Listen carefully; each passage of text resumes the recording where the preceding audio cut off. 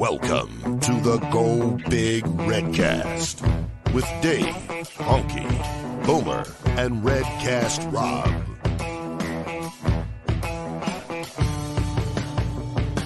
Welcome to the Go Big Redcast. I'm your host, Honky, and I'm with Redcast Rob.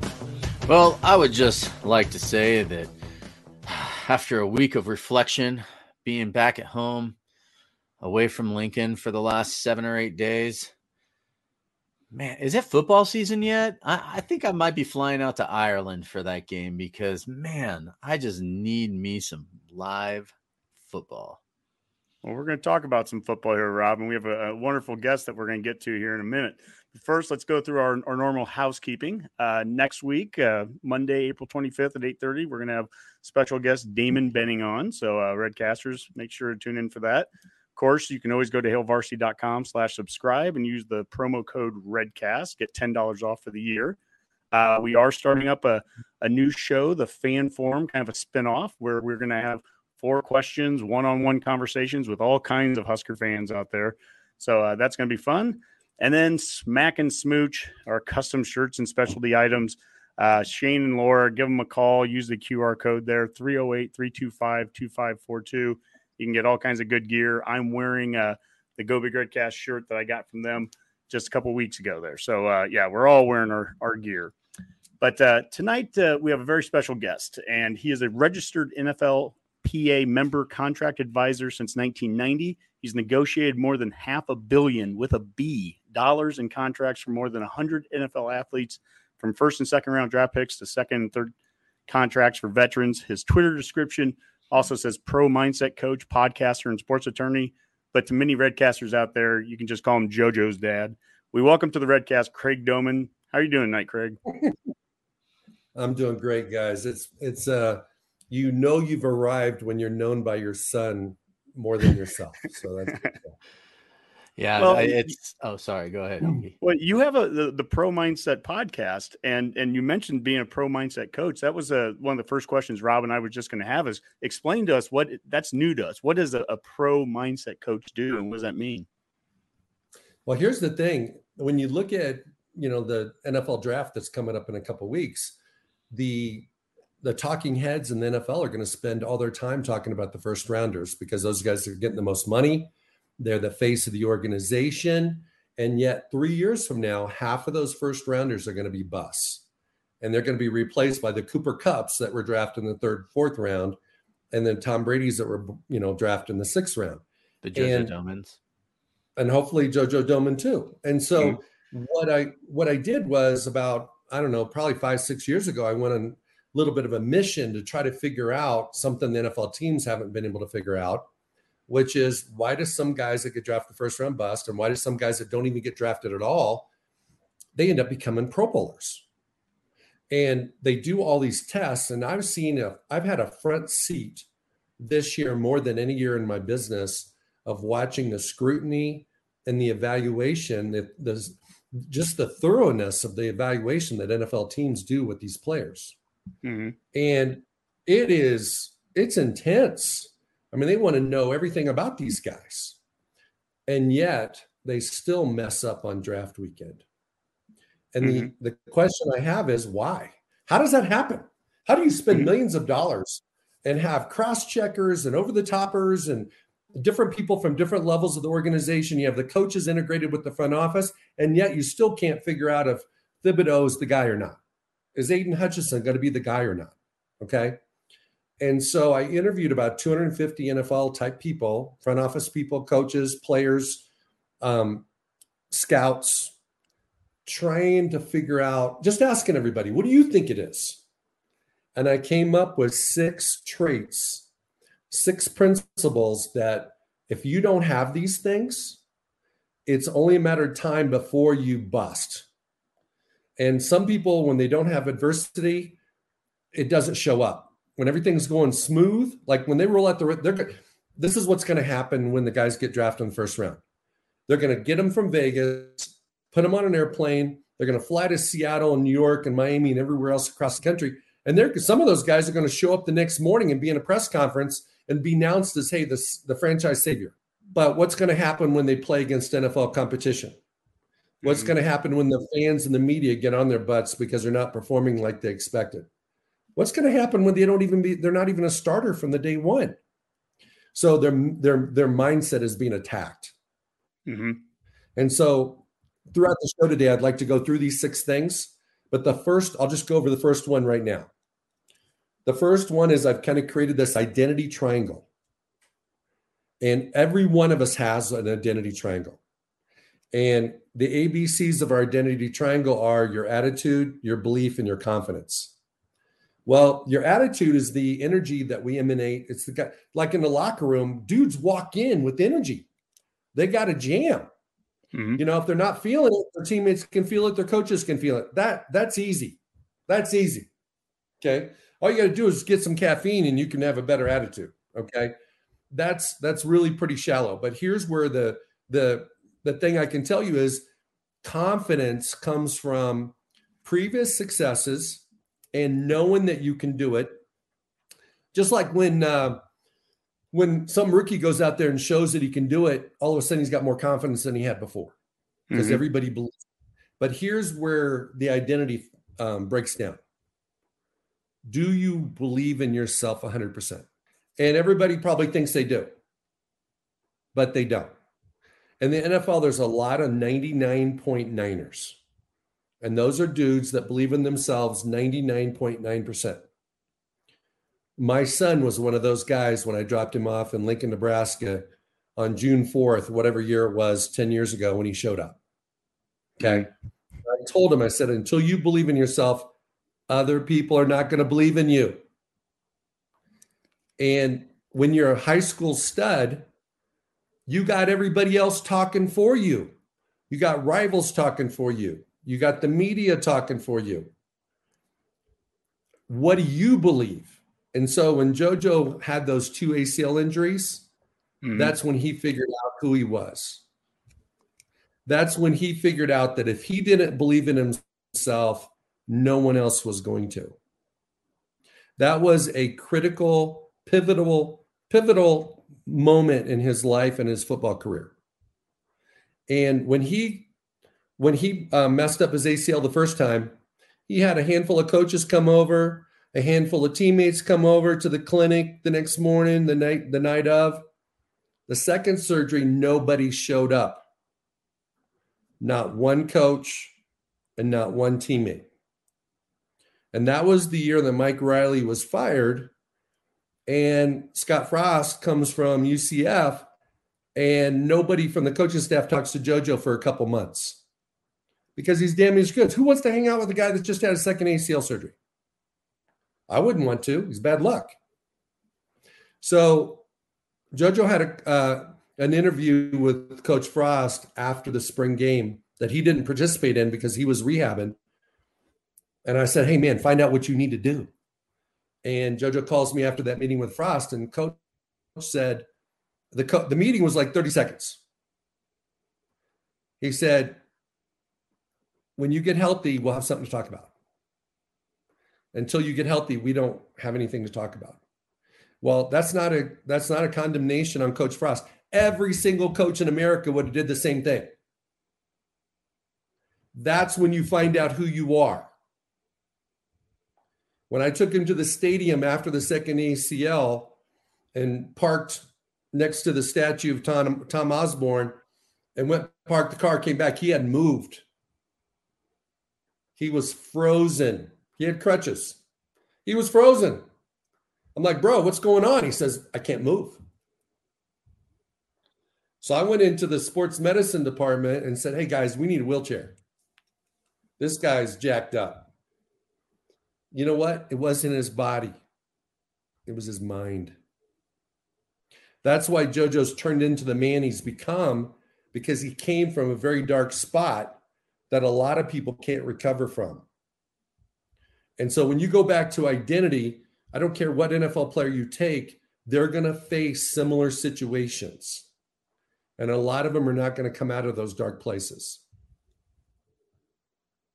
Well, I think, Craig, I guess here's a question from Jim in Minnesota, and I think you've answered it already. But JoJo came back successfully from 2 ACL injuries what's the key in your opinion for young athletes to overcome repeated injury setbacks? We've had some other players on the team, the current team, that have had multiple injuries too. I mean, is it just the positive mindset there? Is that what got JoJo through it? I mean, how do you come back, especially that first one, and how hard that is to come back happens again? I mean, is it all the mindset basically at that point? I think it's about 90% mindset. And I think the other part of it is training. I think some of the guys that have non-contact injuries, both of JoJo's ACLs were non-contact. In fact, one of the staff members at the university sent me a video of JoJo's first ACL, and he was just running 3/4 speed, and he was running with the ones. He was playing safety, and it was just kind of like they were playing powder puff practice. And next thing you know, he hits the ground, rolls, grabs his knee, and he tore his ACL. And that was it. That was it. Nobody hit him. It wasn't anything electric about it. So to recover from that, I think number one is you need to evaluate your training and make sure that you don't have any compensation going on, that you're not favoring certain parts of your muscular structure, things that are over my head. Okay, I'm not a doctor, but it's understanding the biomechanics of your body and understanding, is there a reason that you're having these repeated injuries? And then the second thing is, it's all about your mindset.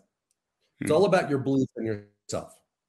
In fact, you guys, the energy you get from your viewers and your audience is a direct correlation of the energy you give them. So is that fair? I mean, Rob is all energy, man.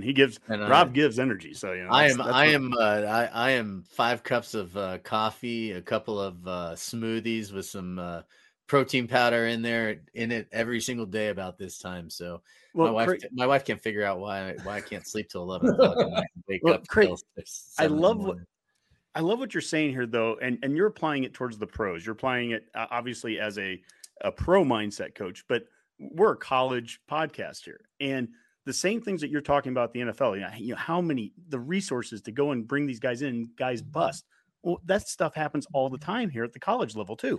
JoJo, I think what he was a 3-star, right? He's not a 4-star. He wasn't a 5-star. Well, I've always had issue with star systems to begin with, number one, but we get 4 stars and 5 stars that bust out too. So what are some of the things, if you were talking to Coach Frost and the staff, if you were talking to college staffs instead of pro staffs, how do you apply your message instead of being a pro mindset coach to being a college mindset coach? Because I want less bust right now in Lincoln. I'm selfish Husker fan. You know, how does it work at that level? Not only does it work at that level, but it works in corporations. It works everywhere. These things are universal principles. But with respect to an identity, a lot of people have conditional belief. That means so think about all the young men that show up at University of Nebraska to play football. Almost every one of them is the best athlete on the field in every game they play in their last year in high school. Now, if they go to Northwestern or one of those schools down in South Florida, there might be 22 guys going to college. But in most cases, they're the dude. So what happens is when they show up at Memorial Stadium and they go out, they show up in the weight room, they show up in the Hawks Center, they find out everybody else is good too. So then they start wondering, they got their heads spinning. Hey, maybe I'm not as good as I thought I was. Maybe this guy's better than me. Maybe the thing that the coaches promised me when I came here isn't going to come true. So they're dealing with all these. It's basically the song that we sing to ourselves. It's the story we tell ourselves. We don't know the story that a young man's going to be telling himself when he shows up in Lincoln, Nebraska. And the reason why is because the circumstances are different than what they were in high school. And so kind of moving forward to answer your question, I would want to know the level of passion they have for the game. A lot of guys want to be recruited. That's why on Twitter they say, hey, I'm blessed to have another D1 offer from so-and-so university. That's the world they're living in, not in the weight room, not working with the speed coach, not working with the position coach, not learning more about the X's and O's of ball. They're becoming social media stars. So and NIL allows you to be in a perpetual series of being recruited anymore. I mean, now you can, in transfer portal, you could be recruited for 4 years. It never ends.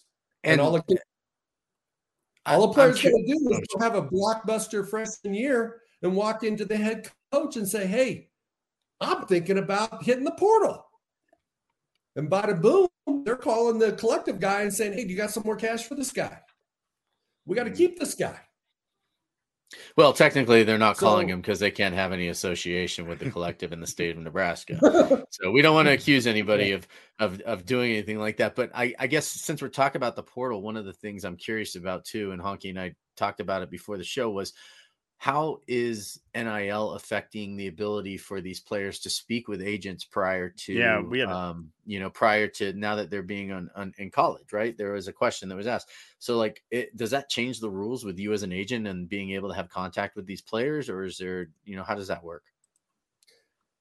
The way it works is that nothing's changed in terms of communication. We could talk to kids in the third grade, just couldn't give them anything of value, and they can't sign any documents with us. Okay.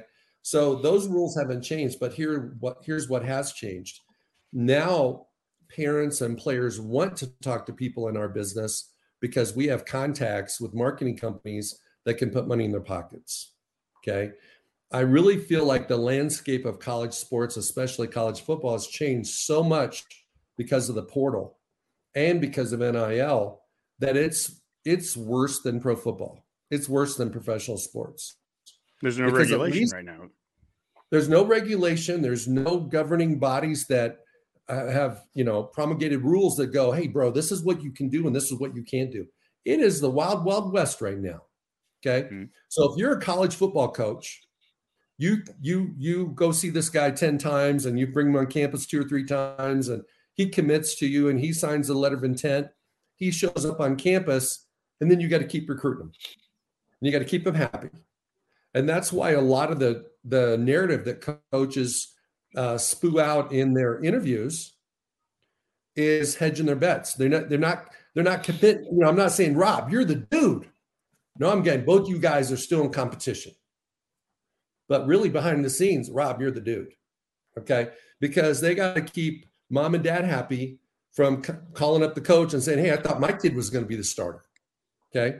So the bottom line is in the pro football, you sign 4 years. Yeah, you can hold out, but the NFL has all these ways to get your money back, take money out of your pocket in the form of fines. In college football, you think you're getting a kid for 3 or 4 or 5 years? You're getting him for maybe 3 months. Mm-hmm. Yeah, and the transfer portal gives them the free, at least the one free transfer, so you can be gone at any point before you even had a chance to play. I see so many correlations between the college and the pro game right now with things you've talked about. You bring in the pro guy that doesn't have the right mindset and, all the pressure in the world that he's going to be the savior of some team. And then, he busts out, right? Well, right now we have the same thing with transfer portals. We're bringing in a kid that, whatever it is, quarterback, you name the position, this is going to be the savior, right? Well, what if he's not? Or what if he still needs to compete, right? He still needs to win the position. There's other guys that want that spot too. If it was a year ago and we brought in the top hybrid safety outside linebacker in the transfer portal to come here, JoJo's not just going to sit there and go, oh, well, you're the top guy in the portal. Here's the position. No, he's going to. That's his spot. You're not going to take that from me, right? And I mean, that's where we're at with every position right now, every group. But you see the same things. It's the same phrases that college fans say that pro fans say when it comes down to this guy's going to be the savior. This guy's going to come in and fix it. This guy is that. And I'm believing in this mindset thing because if you don't have the right mindset coming into this, if you don't understand what Nebraska is like from the fishbowl, if you're a player that hasn't been in an environment like Nebraska, which is different from other schools, I mean, you're already behind the 8 ball before you even put on the pads for the first time. Well, and I guess I'm sorry, I don't mean to interrupt, but I guess one of the questions that I wanted to ask you too is, as an NFL agent, and raising a son, right, who is playing college sports and has obviously, as any other college athlete has dreams of the pros, right? we have a quick clip that we want to show you a little bit of the JoJo interview, right? And you can hear it, but I want to know, what is that like for you coaching, and after the clip you can answer, but what's it like for you coaching, or not coaching, but being the father of a kid that has NFL talent, and, and how it maybe has changed your view as an agent overall just this last year. So let's watch that clip. Well, one, like on a fundamental level, like as a father, like he believes in me and thinks that I can do everything he did and more, which then having that from, my dad is powerful and is inspiring to just let me do that. And it's not something that he just did all of a sudden. Like, it's been happening my whole life, right? Him creating opportunities for me to succeed, putting his business secondary to coaching his kids and raising a family, is something that I definitely hold dear to me. And just all of that has kind of led to me being able to trust him and also seeing how he operates, seeing how he's worked my whole life, right? Building relationships with his players.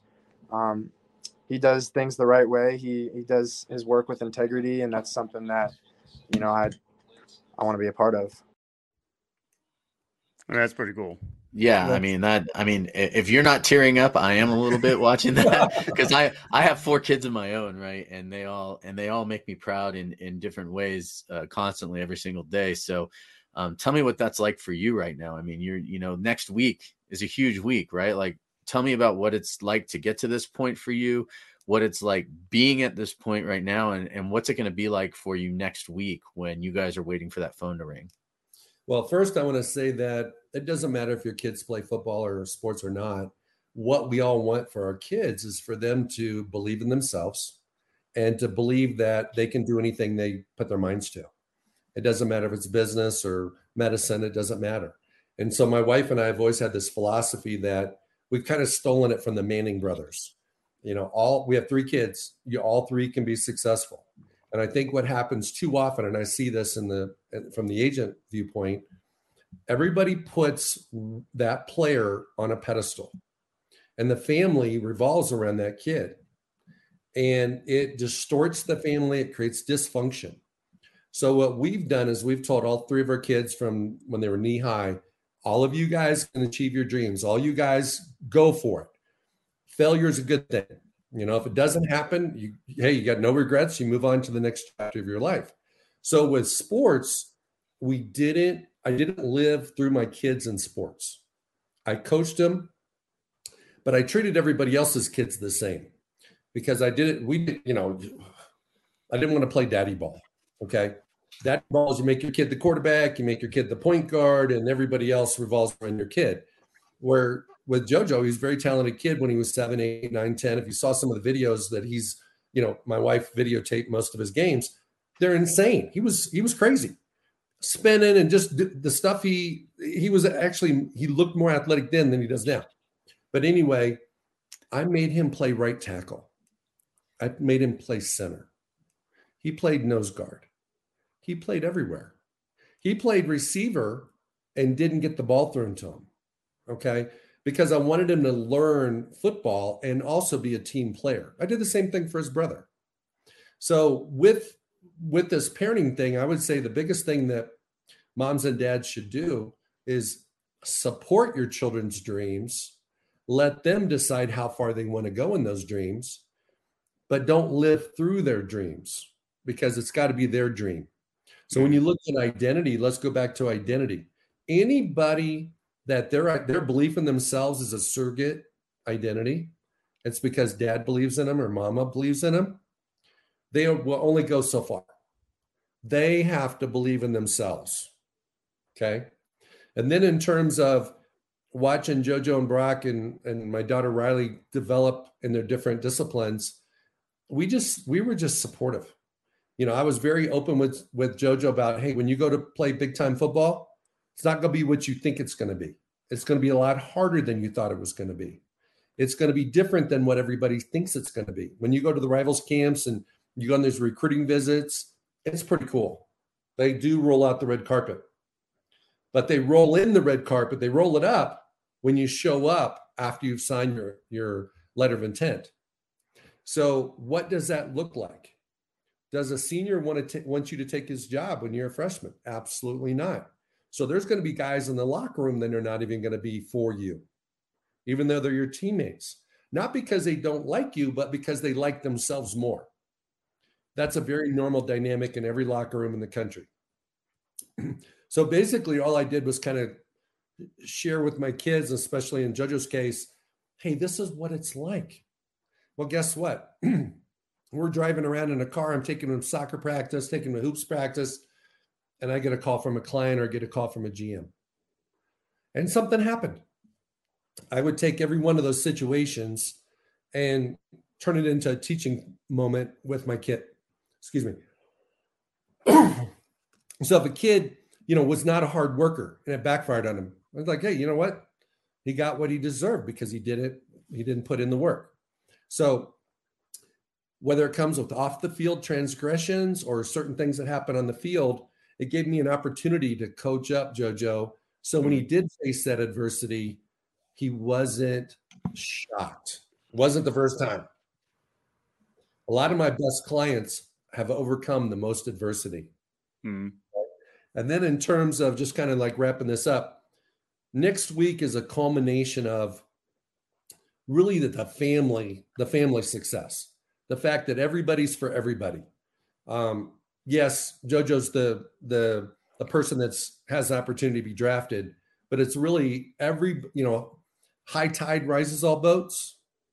We got a high tide going on here.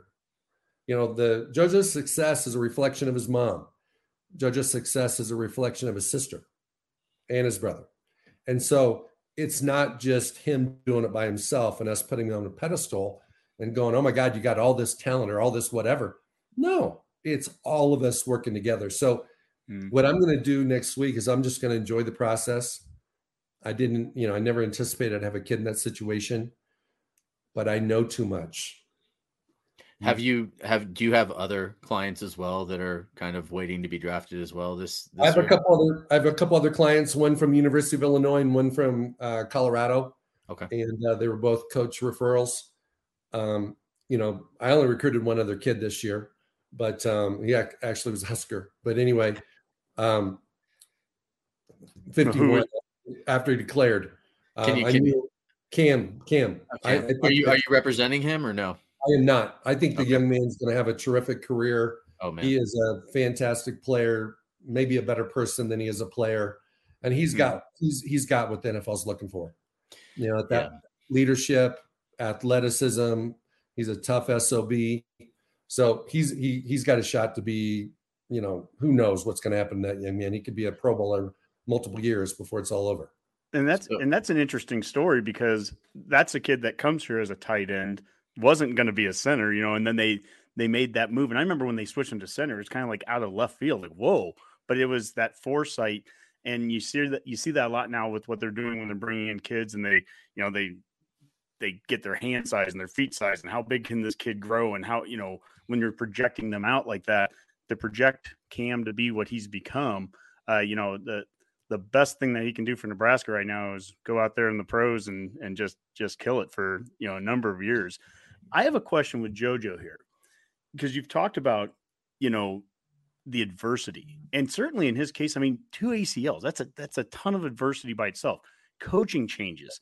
I was talking to a former player the other day about what it was like having a different coach. And one guy almost left where, just because his position coach left.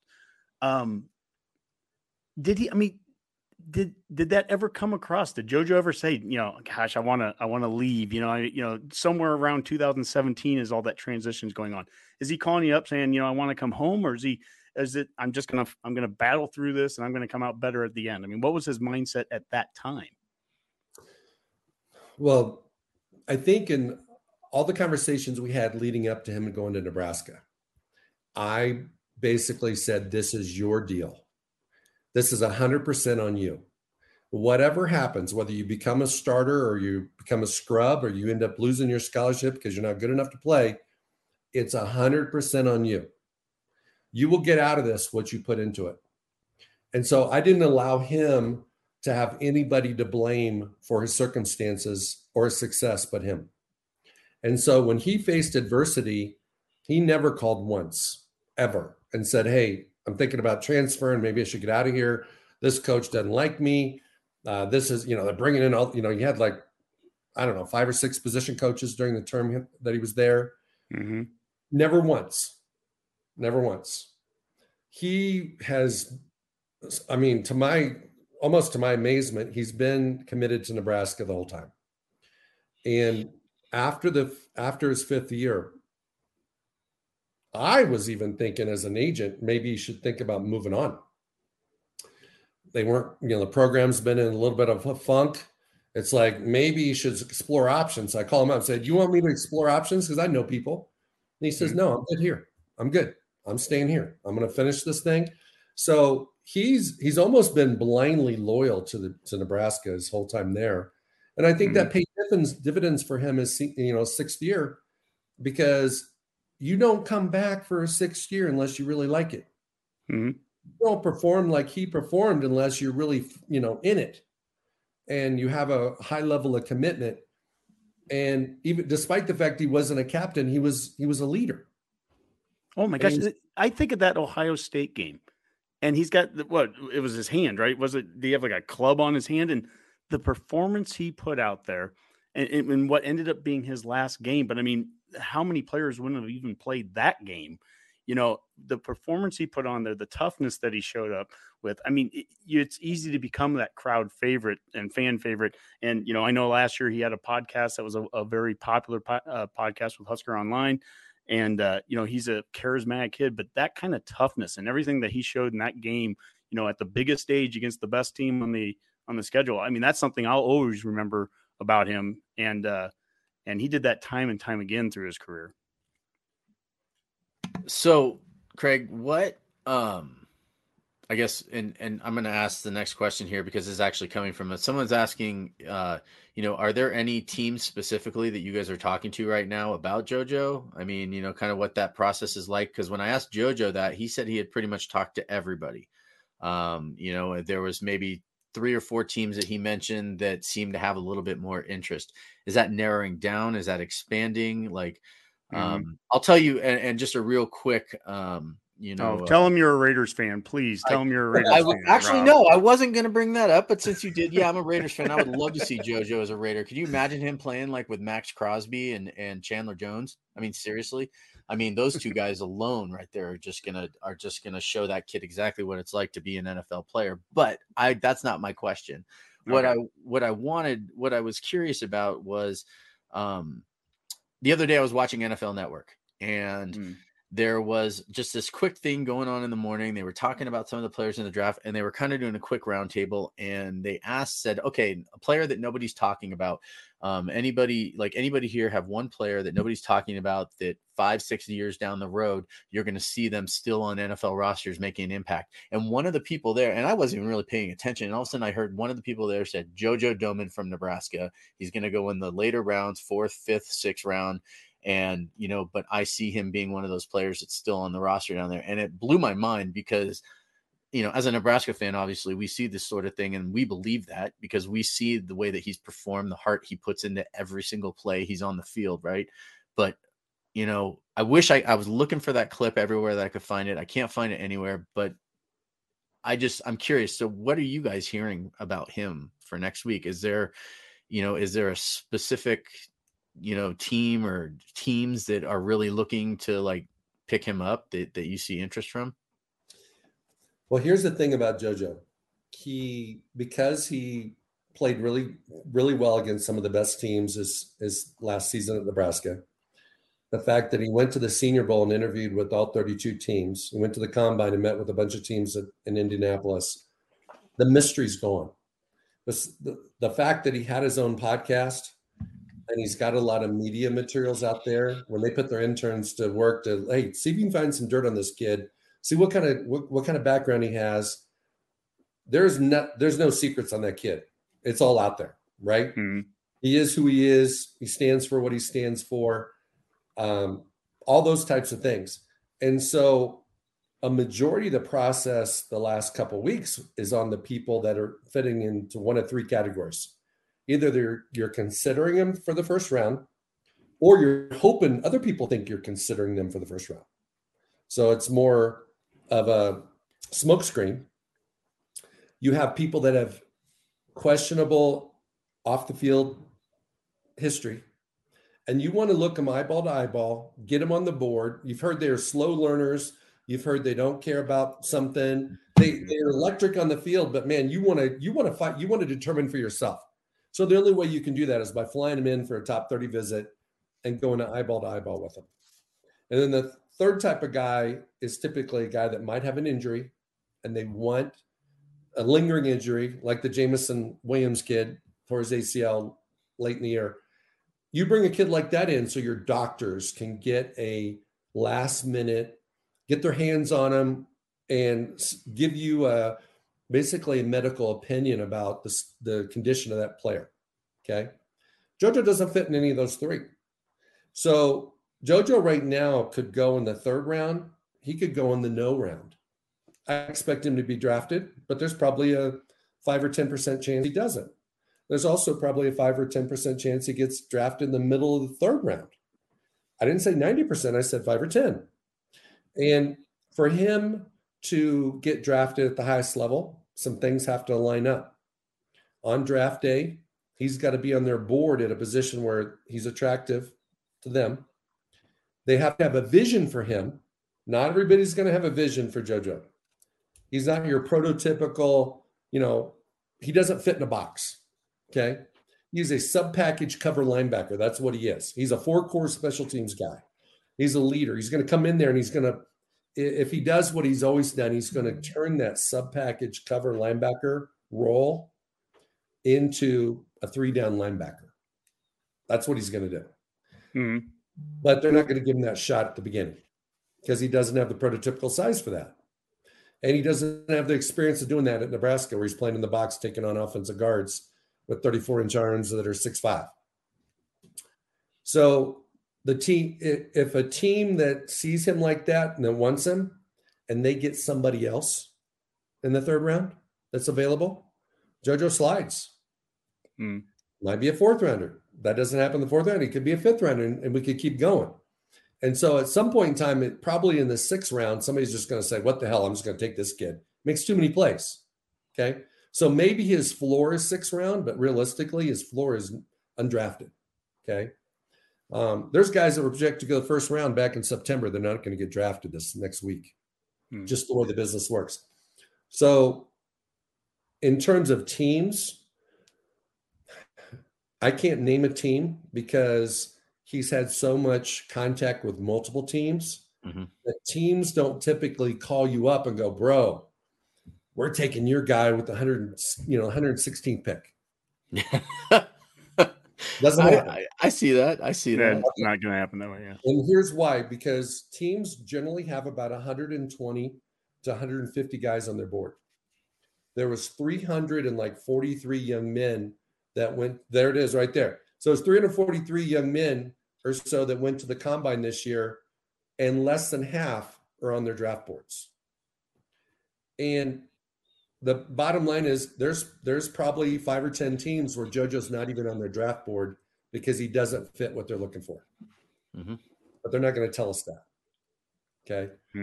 And so guess how many teams he can play for at a time? One.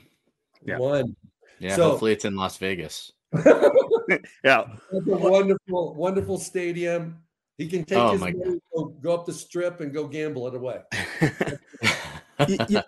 One of the things we showed the video earlier of JoJo talking about you with Rob there when they did a lunch cast a couple of weeks ago. I want to show a video, and it's part of the video series that you guys have done on YouTube. And it's you coaching him up and you talking with him. And I really like the relationship from father to son, son to father here. But this is something that you gave him a call, I think, before one of the things that he was doing with the NFL. Hey, JoJo, it's Dad. Hey, man, I'm leaving practice number 1 to go pick up Mama. Come back and watch you practice. I just wanted to let you know this is a game of energy management. Be dialed in when it's your turn. Just go be you. Go be the best vibration of JoJo. Go be you, man. and understand that energy, being competitive, and being physical are three things that you do. And when you do it, you shine. And that's what this is about. Love you, dude. Bye-bye. Be the best vibration of you. I think that's an amazing statement there. We have a question from one of the viewers, Brad, and he says, would you have any advice on how kids transitioning from high school to college can work on their motor? From your point of view, how does a guy make that mental switch? I mean, everything you just said to JoJo there in that phone call, it's be the best vibration. It's literally just do the things you already have done. You don't have to do anything out of that norm. Be the best you. I mean, what advice do you have to those kids? Basically, would it be the same thing that you just told JoJo? Well, here's what I would tell you is that anybody that doesn't have a motor, maybe doesn't give the effort that they're capable of, maybe they're blessed with some God-given ability, and yet it's not showing up in domination on the field or on the court. Most of the time, it's a reflection of their passion. So what I would love to know is, why does the kid play what he plays? Because he may not be playing for him. He may be playing for others. Mm-hmm. And that's a tough pill to swallow from a parent perspective, but it's a truth. And so when there's an alignment between what you do and what you love, the motor's going all the time. Okay. You guys are working at 10 o'clock at night on a Tuesday night because you love what you do. And you will be working once you shut down your show. Everybody else is going to bed and you're still going to be doing stuff to prep your show, right? Because you obviously love what you do. So there's nothing wrong with a young man or young woman not being a soccer player, not being a football player. Where is their passion? And I think that's where it's at. And I think the other part of it is, as parents, we can there's unintended consequences to all of our comments. How many times have you said something to your wife and she took it the wrong way? Or how many times do you say stuff to your kids and the same thing? You got to be real mindful of how you communicate, the words you use, and the expectations you have about your kids' performance.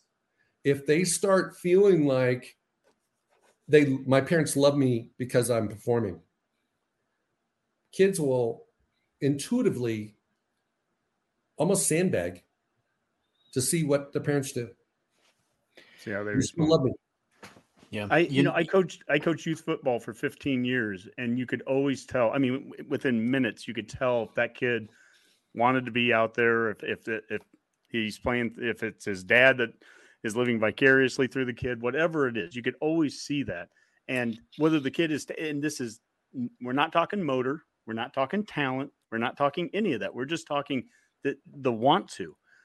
Coach Frost has said it from the day one that he's been here. He said at the first coaches clinic that I went to, we want kids that love football. That was a big thing. Love football. Mickey Joseph has come in and said the same thing, and he's coaching the receivers. And we've had a guy, one of our best athletes, one of the best talented guys on the team.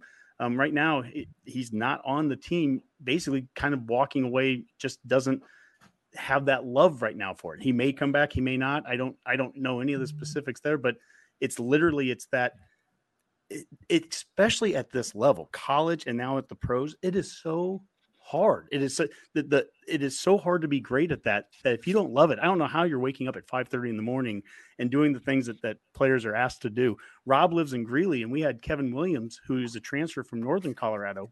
He was going to, playing there last year. Greeley. Yeah, in Greeley. And he's talking about being up at 5:30 in the morning outdoors because they don't have an indoor facility to do this stuff. And they're outdoors at 5:30 on February 1st, doing all the things outside. If you don't love football, how do you wake up and do that? Because everyone wants the 90-degree, 75,000 people in the stands Saturdays. That's great. I mean, that's fun. Who wouldn't want to be that player? But it's all the things that you have to do that are behind the scenes when nobody else is watching, and all your friends who aren't playing football aren't doing it. I mean, those are the moments. That's the stuff that makes you the great player. But you got to be willing to do it. JoJo said that when we were off air, I think, Rob, before you started recording, and he was just talking about like the food that he's eating right now. He's like, hey, you just You put away the ice cream. You put away these things that, He said that on the show. He said, put did away he the say ice that? cream, stop eating the nachos, Yeah. like all that. One of the, and I played soccer in high school. I was a pretty decent soccer player, played briefly at the next level. Bragger. And I ran track too. And I still now, even now to this day, keep a photo of me receiving the most improved on the track team award. And the reason I keep this picture is not because of what I was receiving, because I keep it because Jeff Stanley was my coach, right? And he used to yell at me. My nickname from him was Brain Dead. He said I ran like my brain was turned off. I never listened to a word he said. But every day before every race, he'd walk up and he'd say, "How you feeling today?" And I'd say, "I'm going to win." And he would always give me words, and they've stuck with me forever. And you can ask any one of my kids, any one of my 4 children, well, not the 2-year-old yet, but you could ask them, what is Dad's motto in life? And it's, don't tell me what you're going to do. Show me what you can do. Right. And I have taken that from Jeff, and my dad was my coach growing up. And, we didn't always see eye to eye with everything going, but he was always there, always supportive, to tell me the good and the bad. But Coach Stanley, for whatever reason, just those words, I mean, it didn't matter. It didn't matter every race. And I always made sure to, say it to him. He'd say, "How you feeling today?" I say, "I'm going to win." And I didn't always win, but he always said to me, "Don't tell me what you're going to do. Show me what you can do." And I use those words as motivation still in life, and it's like, and to your point, there's just certain things that each person in this, whether you're playing sports or just, doing your job every single day, right? You have to like find your motivation. What is your why, right? Like, not to be too, buzzword or anything like that, but it sounds like, this is sort of the thing that you tell your players too. I mean, you have a long list of guys from, Nebraska and guys in the NFL that have played for teams like the Broncos, Chiefs, Packers, Chargers, Cardinals, Raiders. Even you were even Scott Frost's agent when he was on the Jets. Am I right? Like, I mean, and this list of players that you have, Mike Minter on there, you've got Chris Dishman, Steve Warren, Eric Stokes. I mean, these are all guys that I think about I know the names. And I think about Steve Warren. There's a guy that's turned around and now he has a Warren Academy out there in Omaha and he's working with kids. Didn't last summer him and Ben Stilley, did they do like a kids camp one day? I think they're not allowed to be they're not allowed to be the pros though. They just have to be there and help coach the kids. They can't be the pros yet. Sure. I remember him saying that. It's that love of that sport and to want to turn around and coach the next generation too. I just think that's actually Honky. That's a great segue and a great way for this gentleman to sell it. It's your camp, right? Isn't it your football we've had camp? a pro football camp in Colorado Springs for 17 years. And so It was my opportunity to bring my clients in, spend a week with them, kind of see where their headspace was going into training camp, and talk about their goals. So we would get together and talk goal setting. And yes, the camp was going on. Little kids were being coached and things like that. But for me, from the agent perspective, it was precious to have that opportunity to talk to my guys. And right before camp is a pivotal time for these guys because baby mama's going like, "Hey, you got the honey-do list a mile long before you go to training camp and you disappear for 5 months." Okay. And then the dude's thinking, "Man, I want to get all the fun things I want to do done before I go get locked up in training camp, and I can't do any of this fun stuff anymore." So these guys are in almost a twisted state of mind because they're trying to figure out, how do I go from being all this freedom during the off season to now I'm going to training camp where you're doing football 24/7. Okay. And our football camp was just a median for that. And we still do it. JoJo's going to be our featured pro this year, and we'll bring in some other guys, 8 or 10 other players. But last summer, because of NIL and because we do this camp, we know the blueprint. Ben Stilley and JoJo did a camp in Lincoln for one day, had 151 kids show up on 2 weeks' notice. And it was a wonderful opportunity for the community. It was great for the kids. It was great for Ben and JoJo to be able to, hey, invite your teammates to come and help out and be a leader, be a spokesperson, and make a difference in a young man's life that looks up to you. Some of these guys are 7, 8, 10 years old, and they want to be where you're at. Don't take that lightly. You have that's the best thing about sports, especially pro sports, but in college football too, you have an opportunity to make a difference in other people's lives. So what's the name of your camp, in case any of our listeners may be interested in maybe sending their kids there, like myself? I have a son who's about to start our school, so high school. It's pro football camp Pro football camp. Yeah, it's in Colorado Springs. In Colorado Springs for young boys and girls. We have girls that come too. And when is that? This year you'd have to ask Teddy, but I think it's like July 12th, 13th, 14th, right in there. For those of you listening, Teddy is actually Craig is Teddy's husband, just like JoJo said. And I've had many conversations with your wife before the interview with JoJo and before the interview with you, and I'm sure I'll talk to her after this too. And I can't tell you, there's not a more pleasant woman in this world to talk to you about all this, because I can tell she's like the center of your guys' universe. Like she's the glue holding all this together. And I'm not just saying that to be nice. Like she really has a handle on what all of you guys are doing. She's telling me about all the little things you guys are doing with your days, here and there, and how, she's running rampant. So I don't know, maybe if you want to talk a little bit about her and how she's holding stuff together and as a marketing rep too, because it's actually really interesting the way that you've developed your family to not only raise a family, but you've turned your whole family almost into like a business model to where you guys get to spend the optimal time together. And I think that's awesome and something that Redcasters would want to hear about. Well, when I first met Teddy and we got married, her second or third job was working in sports. And so I was finishing up law school and she was living in Washington, D.C., running the McDonald's All-American High School basketball game. So I met Shaquille O'Neal when he was 17. And he was wearing like size 22 or 23 shoes, and he didn't have shoes that fit. And we're all scrambling, trying to help on finding shoes. Gave me an opportunity to hang out with John Wooden. I picked him up at the airport, brought him to the game because he was one of the ambassadors for the game. And so met Grant Hill. Teddy did White House tours before 9/11 when everything was kind of shut down with Grant Hill and all these guys that are very prominent former NBA guys. The Fab Five guys were people that we knew. Sean Bradley, the 7'6" kid from BYU. Yeah. Oh yeah, can't forget him. And then Teddy went from there to work at McDonald's Corporation and was a global sports director. So JoJo learned to walk in Paris. We lived in Paris in '98 for 6 weeks during World Cup soccer, and JoJo went to a World Cup soccer game before he was 2 years old. And I negotiated Scott Frost's contract from Paris that summer. Okay. That's a great tie-in, by the way. Good job. It's crazy. So like 9 o'clock at night, when it's like 7 in the morning in New York, I'm having a conversation with the Jets. And so Teddy's always been like she's been a sports lady her whole life. And so when the boys wanted to do things, my daughter went from sports to entertainment, theater, performance.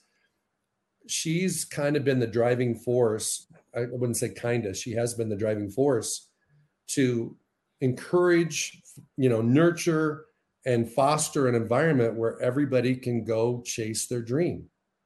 And so I mentioned that earlier, but the nucleus of that is Teddy. She's the one that, when I'm running around and flying all over the place and dealing with the pros, she was the one that was like the coach for our kids.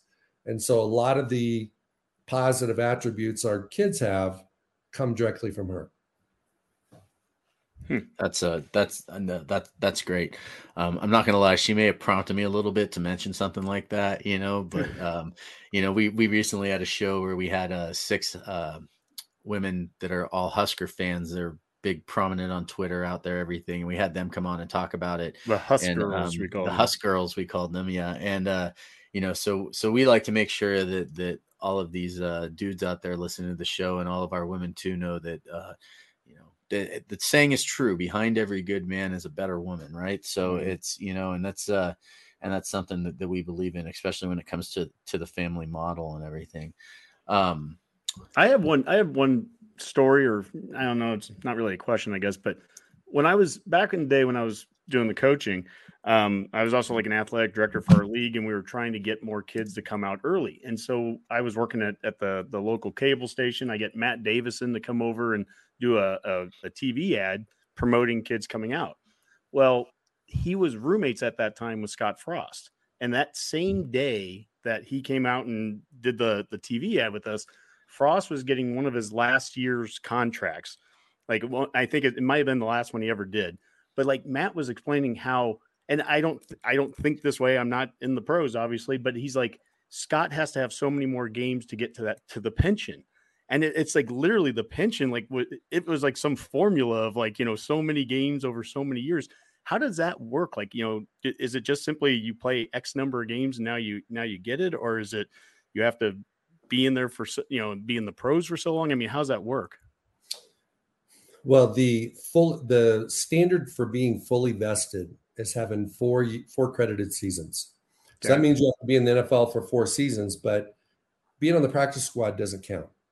Okay. So you have to be on the active 53 for 3 games. 3 games is considered 1 season for credited seasons. And so when a young man gets those 4, every benefit that's out there in the NFL, they get it. But here's the thing. If you play 10 years and get 10 credited seasons, every benefit that you get is more than if you only play 4. Mm-hmm. So the idea is obviously play as long as you can, because then you get the supplemental money down the road. And so a lot of players, and some of it has to do with health insurance and different things like that. So it's like they just want to get that 3rd game in their 4th year.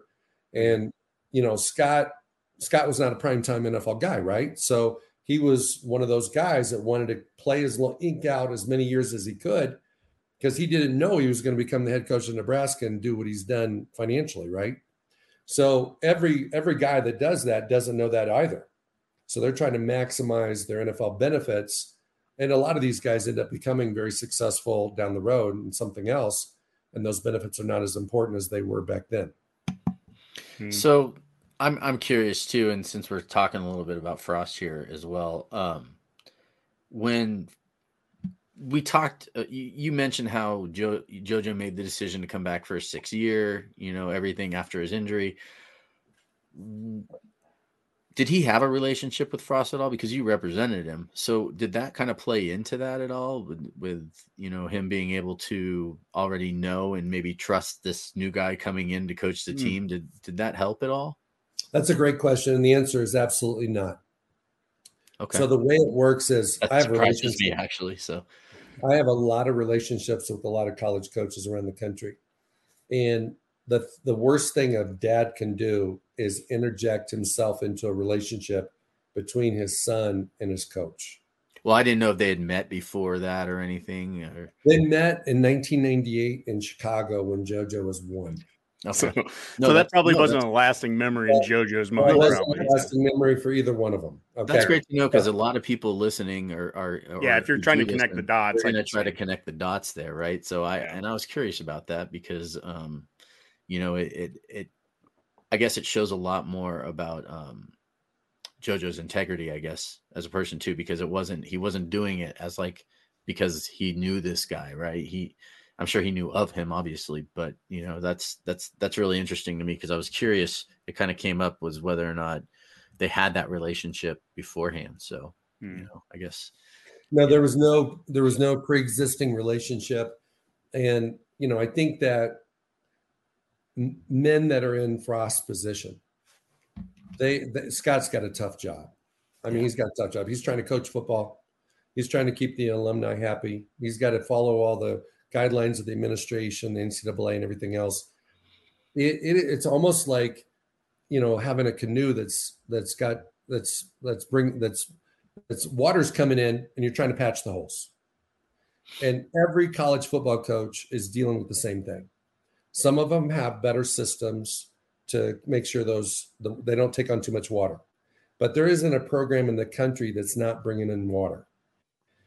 Guys leaving that they didn't want, guys declaring early before they expected them to, guys flunking out, guys coming from Florida and not liking the weather. You could pick you pick it, Don't think that Nebraska is dealing with unique problems. Everybody's got these same challenges.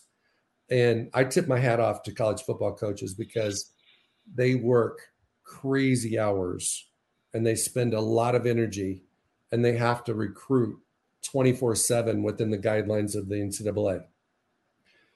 Pro football coaches, on the other hand, have it a lot better. Those guys get time off. They can work on their golf game. They can spend time with their families. They don't have to recruit. And during the season, they're as dedicated or more dedicated than college football coaches. But during the off season, aside from this draft evaluation process, they actually get a summer. Some of them get 6 weeks. Some of them get 2 months. You tell me the last time you've seen a college football coach, Power 5, take 2 months off. Yeah, it doesn't happen. It's not just Coach Frost. It's all those guys. They work their butts off. Yeah. And to your point, I mean, I think I just read something the other day with Alabama had 22, 23 guys have gone into the transfer portal. And again, that's Nick Saban, right? And he's dealing with the same issues. And what we always say on this show is whether we like the transfer portal or whether we like NIL or not is a moot point. It is what it is right now. And the successful coaches are going to be the ones that navigate this better than the ones that don't, and Nebraska has a history and has had a history of doing well at the things that they can control. I mean, back in the day, it was strength and conditioning and nutrition and doing things, when other schools weren't. And right now, as fans, and that's all we are, we're just fans. What I hope is that we can be the best at NIL and that we can be the best at transfer portals. And I hope that we are treating our players as well as any team treats their players in the country. That's what I want to hear. It was a little strange to hear about, you mentioned after JoJo's second knee injury to kind of be off on an island a little bit. I hate to hear that. I mean, that's not what I want to hear. We have guys injured right now. And I hope that, the culture within the program is, you want the guys being supported. You want them to have every opportunity to succeed. But at the end of the day, I also love and appreciate what you've talked about with JoJo, that he didn't blame anybody. But when I asked you point blank, did he ever talk about leaving? You're like, nope. He didn't blame the injuries. He didn't blame the issues on anyone else. He stuck it out. He worked harder. Adversity made him better. And that's the thing that when Rob hears those things on NFL Network that, hey, that JoJo kid might be the guy that's playing 6 years from now, 7 years from now, 8 years from now. All that stuff's rooted in the things that he's done up to this point. It wouldn't shock me at all to see that. Well, and it was such an interesting. It's that mindset, man. That's a tough kid. That's a good. I just love it.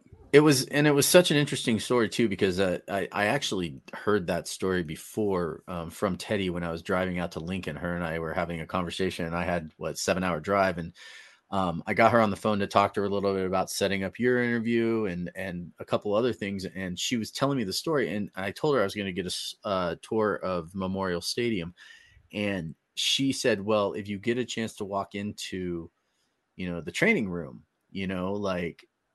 just picture this, it's like these tables are right up by the front door. That's where, our son is sitting there. We're standing there with him. One of his best friends just walked right by him, didn't even look him in the eye. And she said that. So I'm standing there and I'm talking with our friend Tyler Kai, who's, the associate athletic director there. And I'm telling him this story while we're standing there looking at it. And I'm like, it's just so weird that yesterday, which was the day before when I was driving out, I'm hearing this story and I'm trying to imagine what that'd be like. And now I'm standing in the training room next to the table where JoJo was sitting, picturing all this, thinking my God, this is I kind of don't want to be in this room anymore, because it's it's got this connotation to it now where it's almost like this is not where you want to be as a football player in this program. You don't want to be. And it's one of those moments, Rob, it's one of those moments too, where those are the moments that us fans don't get to see. Yeah. We get to see the kid out there and 70,000 people cheering and 90-degree weather in September and making the big catch or the big interception. We don't see the things that you have as parents have seen, you as an agent that you've seen. You get to see a lot of those other moments that aren't always as pleasurable and fun for the guys. But one of the things, Craig, every time we do this, it's this is going to be a 25-minute, 30-minute show, probably tops. And then, we'll let you go. And here we are, an hour and 4 minutes. And that's pretty standard. Oh, my goodness. Holy Yeah. cow. Yeah. Wow. So wait, I have one last question that somebody's asked, and I thought this was a good one, and you can laugh a little bit about it. Is it the Jerry we've got- Maguire? Yeah, we there you got go. Brad Richards, and he says, and this can be our last question, then we can Yep. let you go too. Brad Richards says, Jerry Maguire, truth or not so much about how the industry operates? I would say, hey, Jerry Maguire is it shows the transparency of the industry. It is very cutthroat. And, it's like, it's a game of what have you done for me lately? I feel like the same thing college football coaches feel like. If you're not showing enough love to a young man, you know what? He's gonna go in a different direction. It's a balancing act to keep all these guys happy. And so what I've learned to do is I'm not focused on their happiness. What I focus on is being the guy that tells them the truth, that can help them maximize their career, maximize their money, maximize their success. So when this bad boy is all over and the curtain, shuts on their career, they've got the most money in the bank. Hopefully they've got great health. They've got fantastic relationships, and they have opportunities to springboard to their future. And so with Jerry Maguire, it is absolutely true, but you wouldn't expect it to be really any other way. And I'd like to wrap this up by saying a couple things. Okay, if I can. No, please. One is that I'm going to go back to something we talked about earlier, because I think there's so many parents out there that love their kids so bad that they want their young men or young boys or young girls to have the experience of playing college sports or playing pro sports. And I think the thing that they've got to do is understand that one of the best things they can do is just push them out of the plane without a parachute. Let them figure it out. Okay. What we do is most of us are helicopter parents, want to make sure our kids are doing the right thing, being on the right team, being at the right place, being seen by the right people, all these things. And that's not what pro sports is about. That's not what Power 5 Division 1 football is about, because it's never going to be perfect. And you can't save your kids once they get to that point. So the best way you can train your kids to be ready for that primetime college football is by letting them figure it out when they're in the 7th grade and 9th grade. Because if they don't figure it out then, they're going to be that guy that hits the portal. They're going to be that guy that calls home that says, hey, I don't really like the coaches as much as I thought I would. I don't really want to play football. And you don't have the fans have no idea what really is going on, because the reality of it is every NFL team does this and every Power 5 school does this. They create a narrative. Is the narrative reality? No, maybe a little bit, but not 100%. So can you believe anything that, and I say this respectfully, can you believe anything that comes out of a coach's mouth? And the answer is some of it, but not all of it, because they can't tell you the truth. The fans can't handle the truth. The locker room can't handle the truth. So they create narratives. And in pro football, that's the way it is. And they say, hey, whatever. And it's like, we had to let him go. The second thing I wanted to hit on was something that video that you showed that I recorded by driving my car in Mobile, Alabama. Mm-hmm. My father had died the night before, so my headspace was crazy. JoJo was going into his first practice. I went to the first practice just to kind of check it out to see the other team. And what every person, man or woman, wants to do is they want to please their parents. There really isn't a kid out there that doesn't want to please their parents. So if you have a people pleaser kid, they're miserable because they're trying to figure out, do I do this for dad or do I do it for me, or should I do this or that? So what I constantly do with my kids is I let it be about them. That's why I said in that video, be the best vibration of you. You get to decide what that is. You're not playing it for me. So one thing that I've done like the last 3 years for all my kids is when they have some big moment, and in football, it's a game, I record a video that's anywhere from 30 seconds to 2 minutes. And I text it to them. So like every single game JoJo played at Nebraska, at least the last 3 years, he had a dad video in his mailbox before he showed up at the stadium. home game, away game. And I would basically take the vibe that I was getting from the program and get the vibe from him. And I tried to release stress, basically eliminate pressure. Because when young men are trying to go out there to do something more than they are, and they're trying to carry the success of the team on their shoulders, and they're trying to, they think they're defined by their wins and losses, they usually fail. But if you give them permission to go be the best version of them, and that you're going to love them, win, lose, or draw, and that, be an example for the younger guys when you're an older guy, be a leader if that's your role on the team, do your job, do what the coaches ask you to do. Most of the time, it's going to turn out okay. And so that's what I do with my kids. My kid that's at Louisville, I do the same thing. It's just like, man, there's only so many things an athlete can control. So let's focus on the ones you can and let somebody else worry about the other ones. Man, Craig, we need to have you on every week. I just feel better. I feel more uplifted right now. I'm not kidding, Rob. You know what? I'm gonna come visit you down in Colorado Springs and buy you lunch in a few weeks, man. Come on down. Yeah, I you know what? I'll text Teddy. I actually will be in the Springs here coming up in the near future, so maybe we can touch base or something when I'm down there, because I'd love to just meet you guys in person. I may also. Craig, I would love to have you back on the show too, just because. I kind of thought this might just be a draft talk tonight, which, to be quite honest, is not really that interesting to me. I'm not a big NFL draft guy, right? This is so much different. I understand what the pro mindset coach means now that we talked about at the very beginning. I understand better what that means after talking with you. And these kind of messages, I think so much with Husker, especially kids that come and play in Nebraska that aren't from Nebraska originally, that really don't know the fishbowl that it is. I can only imagine the amount of pressure on those kids. And then, now you lose a game. You know, last year that had to be tough on the defense a year ago. You're playing so well. You're holding Michigan State to 13 yards in the second half, and you're losing the game. You did you did everything as well as you could. And then do you feel the pressure? Is it on social media? Is it, we try to play our little tiny role that this podcast can do, is we try to be a positive voice on social media. We try to bring out positives on the show, even when the losses are happening. We're not happy, but of course we know the players aren't either. And we just don't want to pile onto that. But I can only imagine what it's like to be in that locker room, and you're giving it your all. You're showing up at 5:30.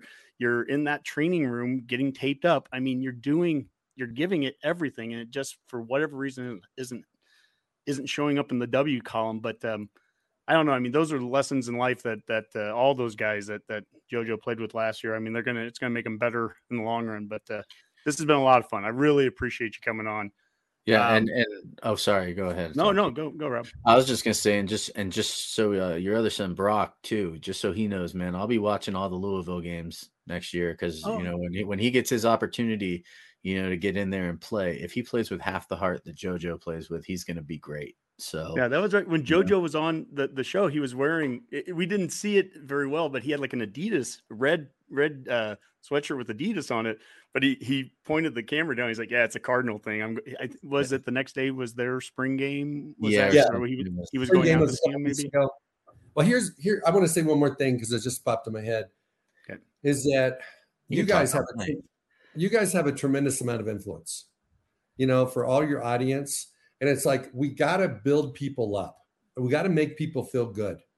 And, the Nebraska football program has been in a situation where you're not winning as many games as they should. They've been so dang close the last couple of years. It's been frustrating for everybody. Do you not think it's frustrating for the kids and the players? Do you not think it's frustrating for the coaches? It probably affects their marriages, affects their relationships with their neighbors and their kids. Okay. So what we have to do is understand that the scoreboard is important. And it really is. That's why they keep score. But improvement and development and influence and impact are also important. And I think that, as the NIL programs develop, yes, it's about money, but it's also an opportunity for these student athletes to make an impact on young kids that are trying to decide between being a video guy and playing video games all day, or maybe I should go shoot baskets in the driveway so I'm a better shooter. It's like they have a chance to make a difference in young people's lives that look up to them. And yes, I would love for these guys to go 10-2 this year, but if they don't, it's okay. They're going okay. 15-0.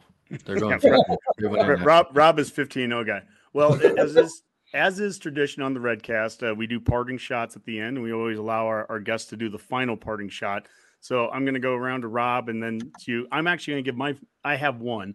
And today, Tony Watson, former Husker baseball player, he announced his retirement after 11 MLB seasons. And there's a great example of a player, a pro player that, everyone would like to have that kind of career. But we just want to give our congrats to him and happy retirement to Tony Watson. That's a hell of a career there to have. And he showed Husker baseball well at the pro level. So pro Big Red. Rob. Well, I wasn't really sure what my parting shot was going to be, but I think I do now. And that is, if you're not going to go into every day being the best version of you, and you didn't take that message away from this show tonight, and you're not sharing this show with at least 5 of your friends, telling them this has nothing to do with the Huskers, this is like a life podcast, this is the Go Big Redcast first life coaching podcast, you're missing out. Because quite frankly, all I know is that tomorrow when I'm out there and I'm playing around a golf with a couple of my buddies, I'm going to go out there and be the best version of me. And I'll probably be the best vibration of you, Rob. That's right. I'm going to be and I'm going to probably still shoot 30 over par.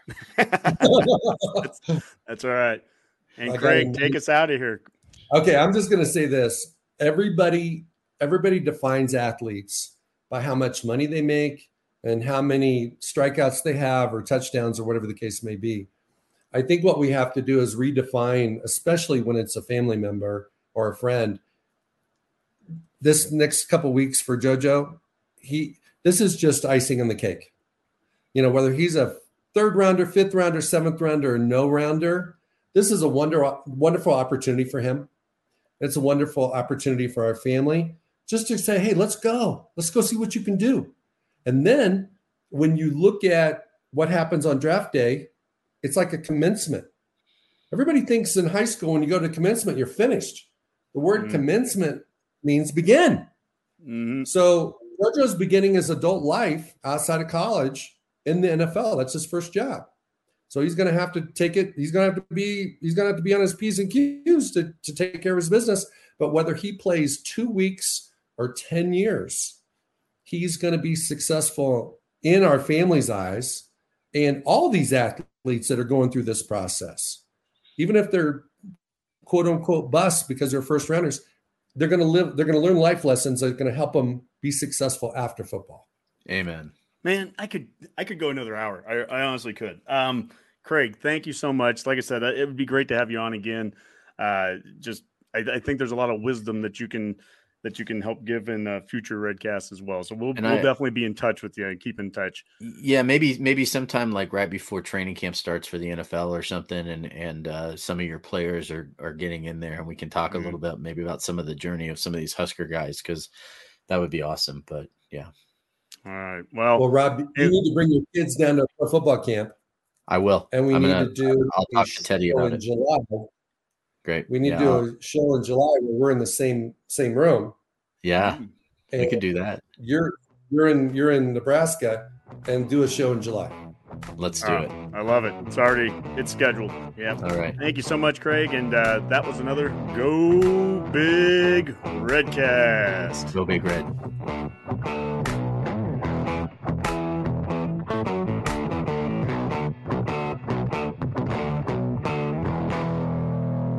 A Huda Media Production.